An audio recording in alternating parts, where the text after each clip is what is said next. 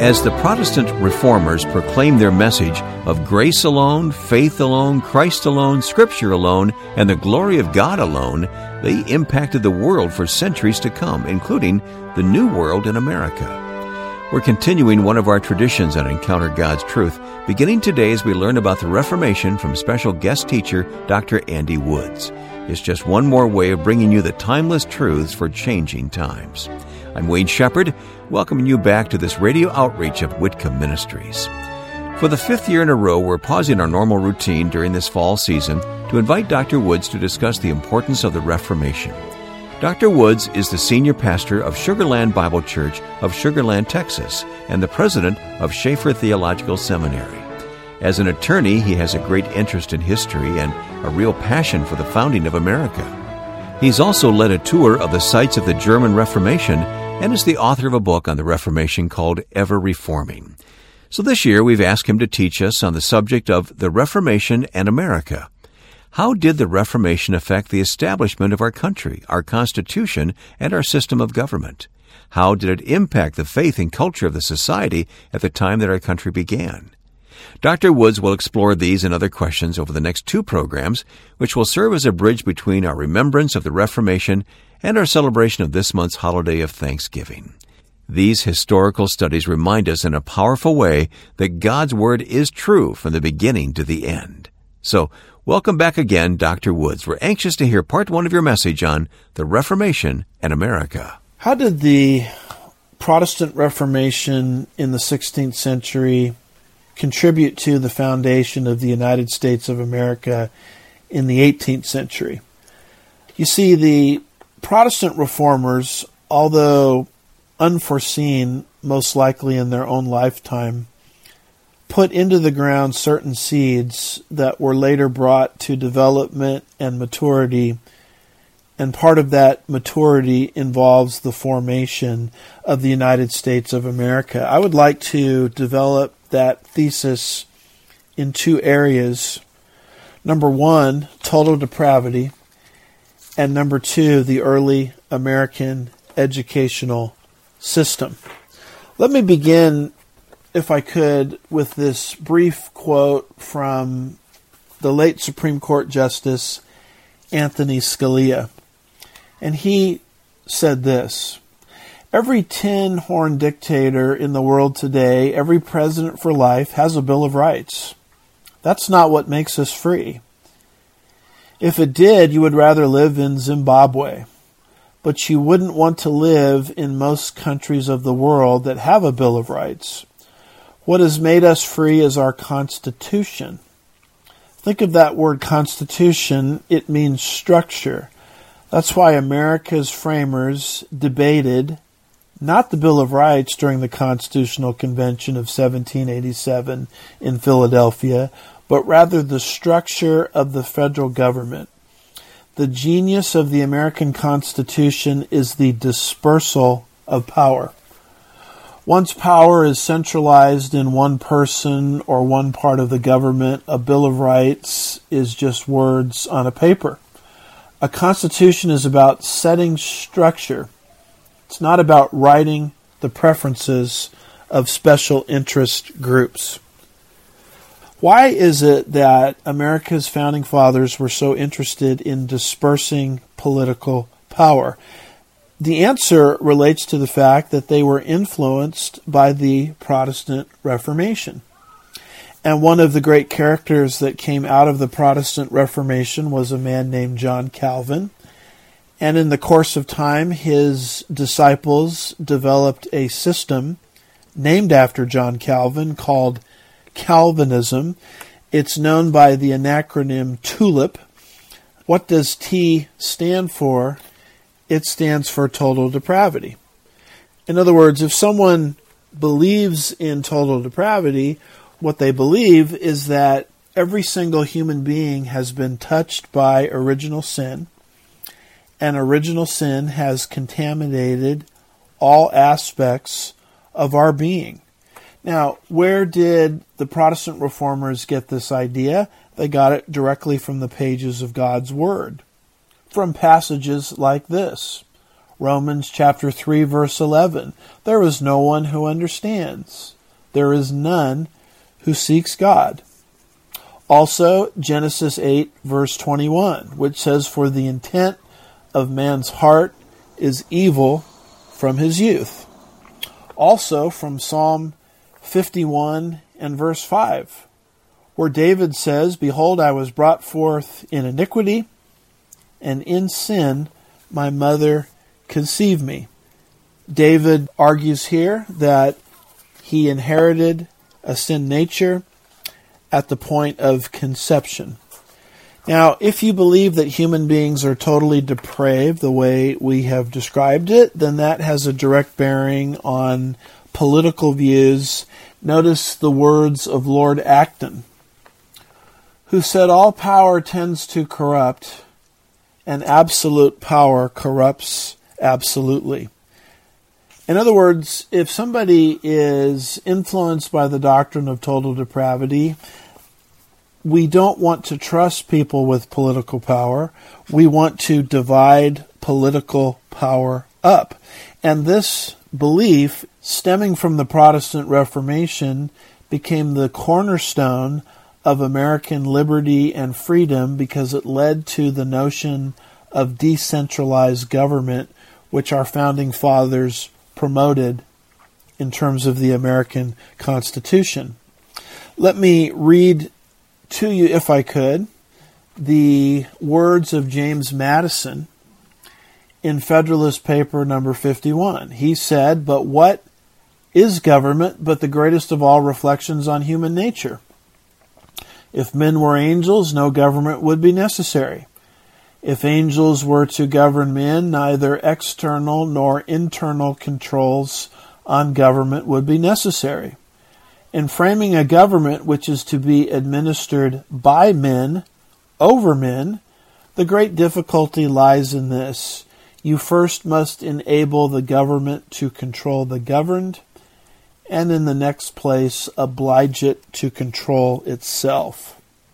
What Madison is saying here is America's founders noted a problem, and that problem is sin. And so with that presupposition in mind, our founding fathers very wisely divided political power amongst the three separate branches of government. In other words, they divided power horizontally. They created a system where not a single man or a single group of people or a single clique could get control of the entire government, because political power was divided amongst three separate branches of government, and there were checks and balances between each of those branches, preventing one branch from gaining control over the others. So we have the judicial branch today, which interprets the law, the legislative branch, which makes the law, and then the executive branch, which enforces the law. And then our founding fathers actually went a step further, and they decided to divide political power not just horizontally but vertically, and they ended up creating a system of government that has two layers. We have today the national government, and then we have political power resting also with the individual state governments. And the 10th Amendment is very clear that the powers not reserved or not enumerated to the national government are reserved for the state governments. And I'm here to tell you that we wouldn't have such a system unless our founding fathers believed that power corrupts and absolute power corrupts absolutely, which means they believe that the people under the government and the people administering the government were tainted by the exact same sin nature.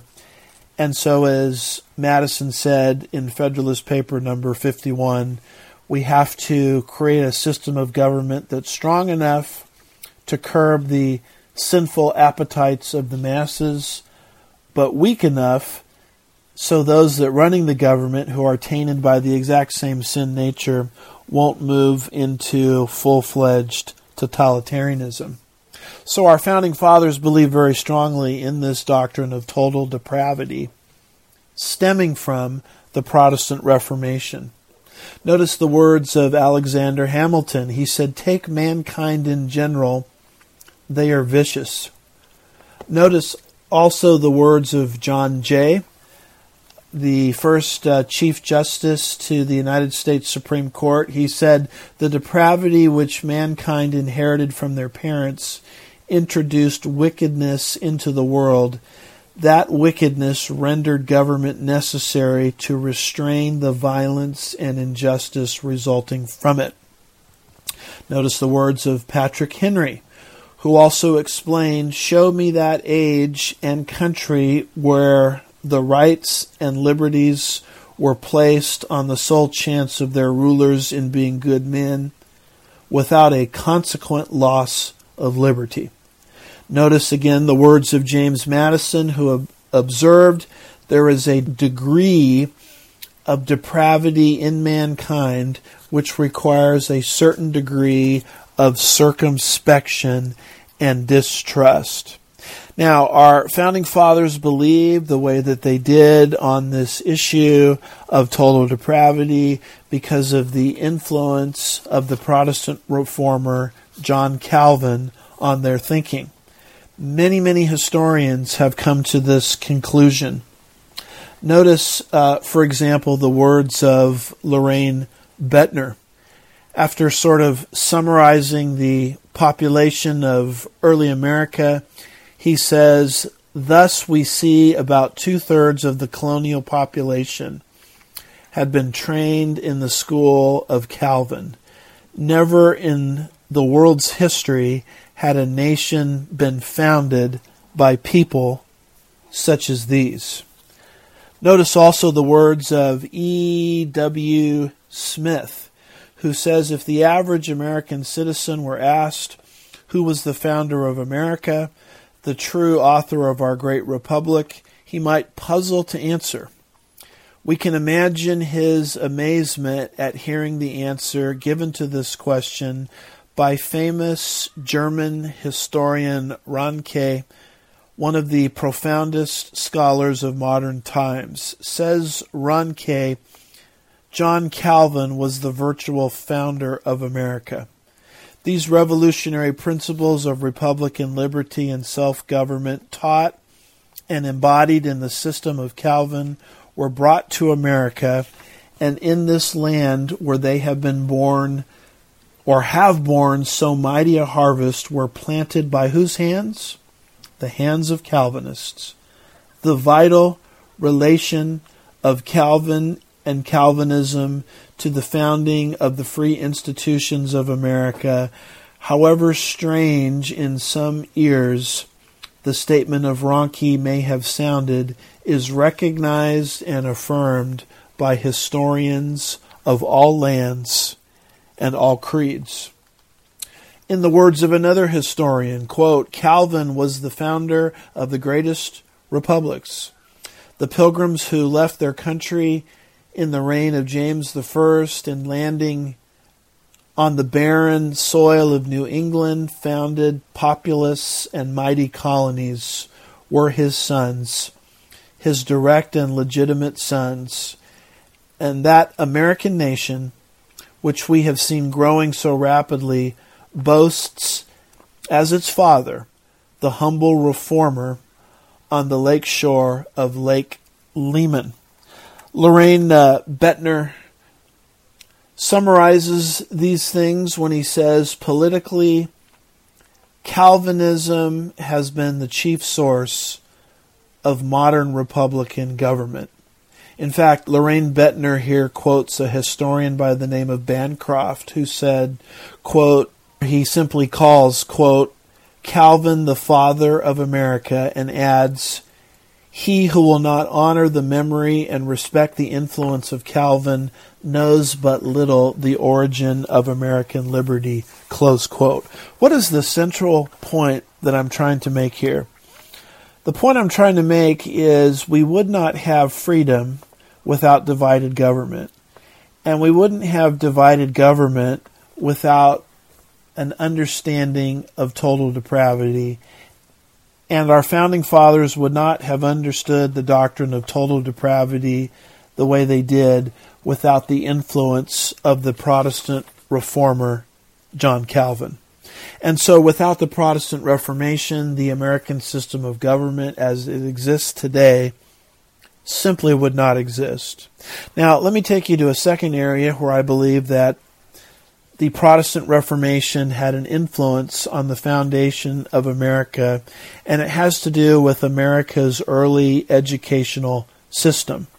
You see, America's founding fathers were influenced by the Protestant reformers. And the Protestant reformers, particularly Martin Luther, believed in the priesthood of all believers. He did not believe that the priesthood rested expressly and exclusively with Roman Catholic hierarchy, because he believed that we are all, as God's people, priests, the priesthood of all believers. This concept is taught many places in the Bible.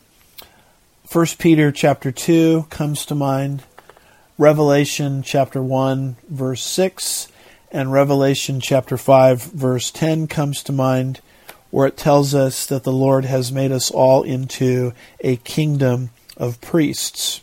And if indeed we are all priests, then the understanding of the Bible and the interpretation of the Bible does not just rest with the clergy, but the laity, so-called, need to be in a position where they can read and understand the Bible for themselves. And this explains Martin Luther's emphasis on getting the Bible into the hands of the common man. Luther spent a good chunk of his life in the Reformation era translating the Bible from the original Hebrew and the original Greek into the German language. Why did Luther do that? Because he wanted everyone to read the Bible, because he believed in the priesthood of all believers. Notice this quote here from Martin Luther. He said, "I am afraid that the schools will prove to be the very gates of hell, unless they diligently labor in explaining the Holy Scriptures and engraving them in the heart of the youth. I advise no one to place his child where the Scriptures do not reign paramount. Every institution in which men are not unceasingly occupied with the Word of God must become corrupt." In other words, Luther is saying we all need to read the Bible, and we all need the Bible translated into the language of the common man. And in order for that venture to be successfully carried out and successfully executed, then literacy standards must be increased. This is why everywhere the Protestant Reformation spread, there was an emphasis on raising literacy standards, for the simple reason that we're all priests and we all need the ability to read the Bible in our own language. Now, this mindset spread to American shores. Notice what is called the Old Satan Deluder Law, given in the state of Massachusetts in 1647. And that Old Satan Deluder Law was a representation of the first public school system in the United States. And here's what the law said, quote, "It being one chief project of that old deluder Satan to keep men from a knowledge of the Scriptures, as in former time. It is therefore ordered that after the Lord hath increased the settlement, they shall appoint one within their town to teach all such children to read. They shall set up a grammar school to instruct the youths." Close quote. In other words, we've got to get the youth literate. And the reason we've got to get them literate is we don't want a regression to the former time when that old deluder Satan kept men in darkness, that pre-Reformation time period where they were going to be in the state of ignorance, manipulated by the Roman Catholic hierarchy. Now, as literacy spread, for the purpose of reading the Bible on American shores, America very quickly became what we would call a Christian nation. In other words, it was Christianity that was the dominant religion in America because people were taught the Bible from their youth. Remember what Abraham Lincoln said. He said the philosophy of education in one generation will be the philosophy of governance in the next. And this is how America became a Christian nation.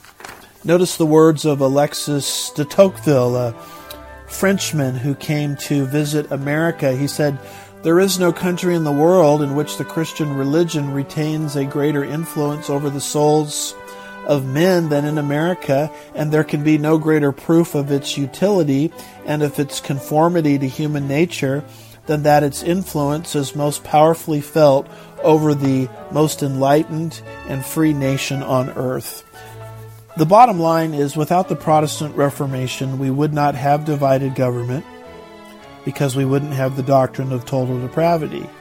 And we wouldn't have the priesthood of all believers, which influenced the spreading of Bible literacy throughout America.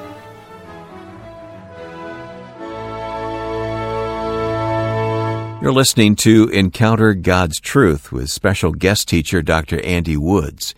He's in the midst of talking to us about the Reformation and America. Our tradition is to take time each fall to consider the importance of various aspects and outcomes of the Reformation.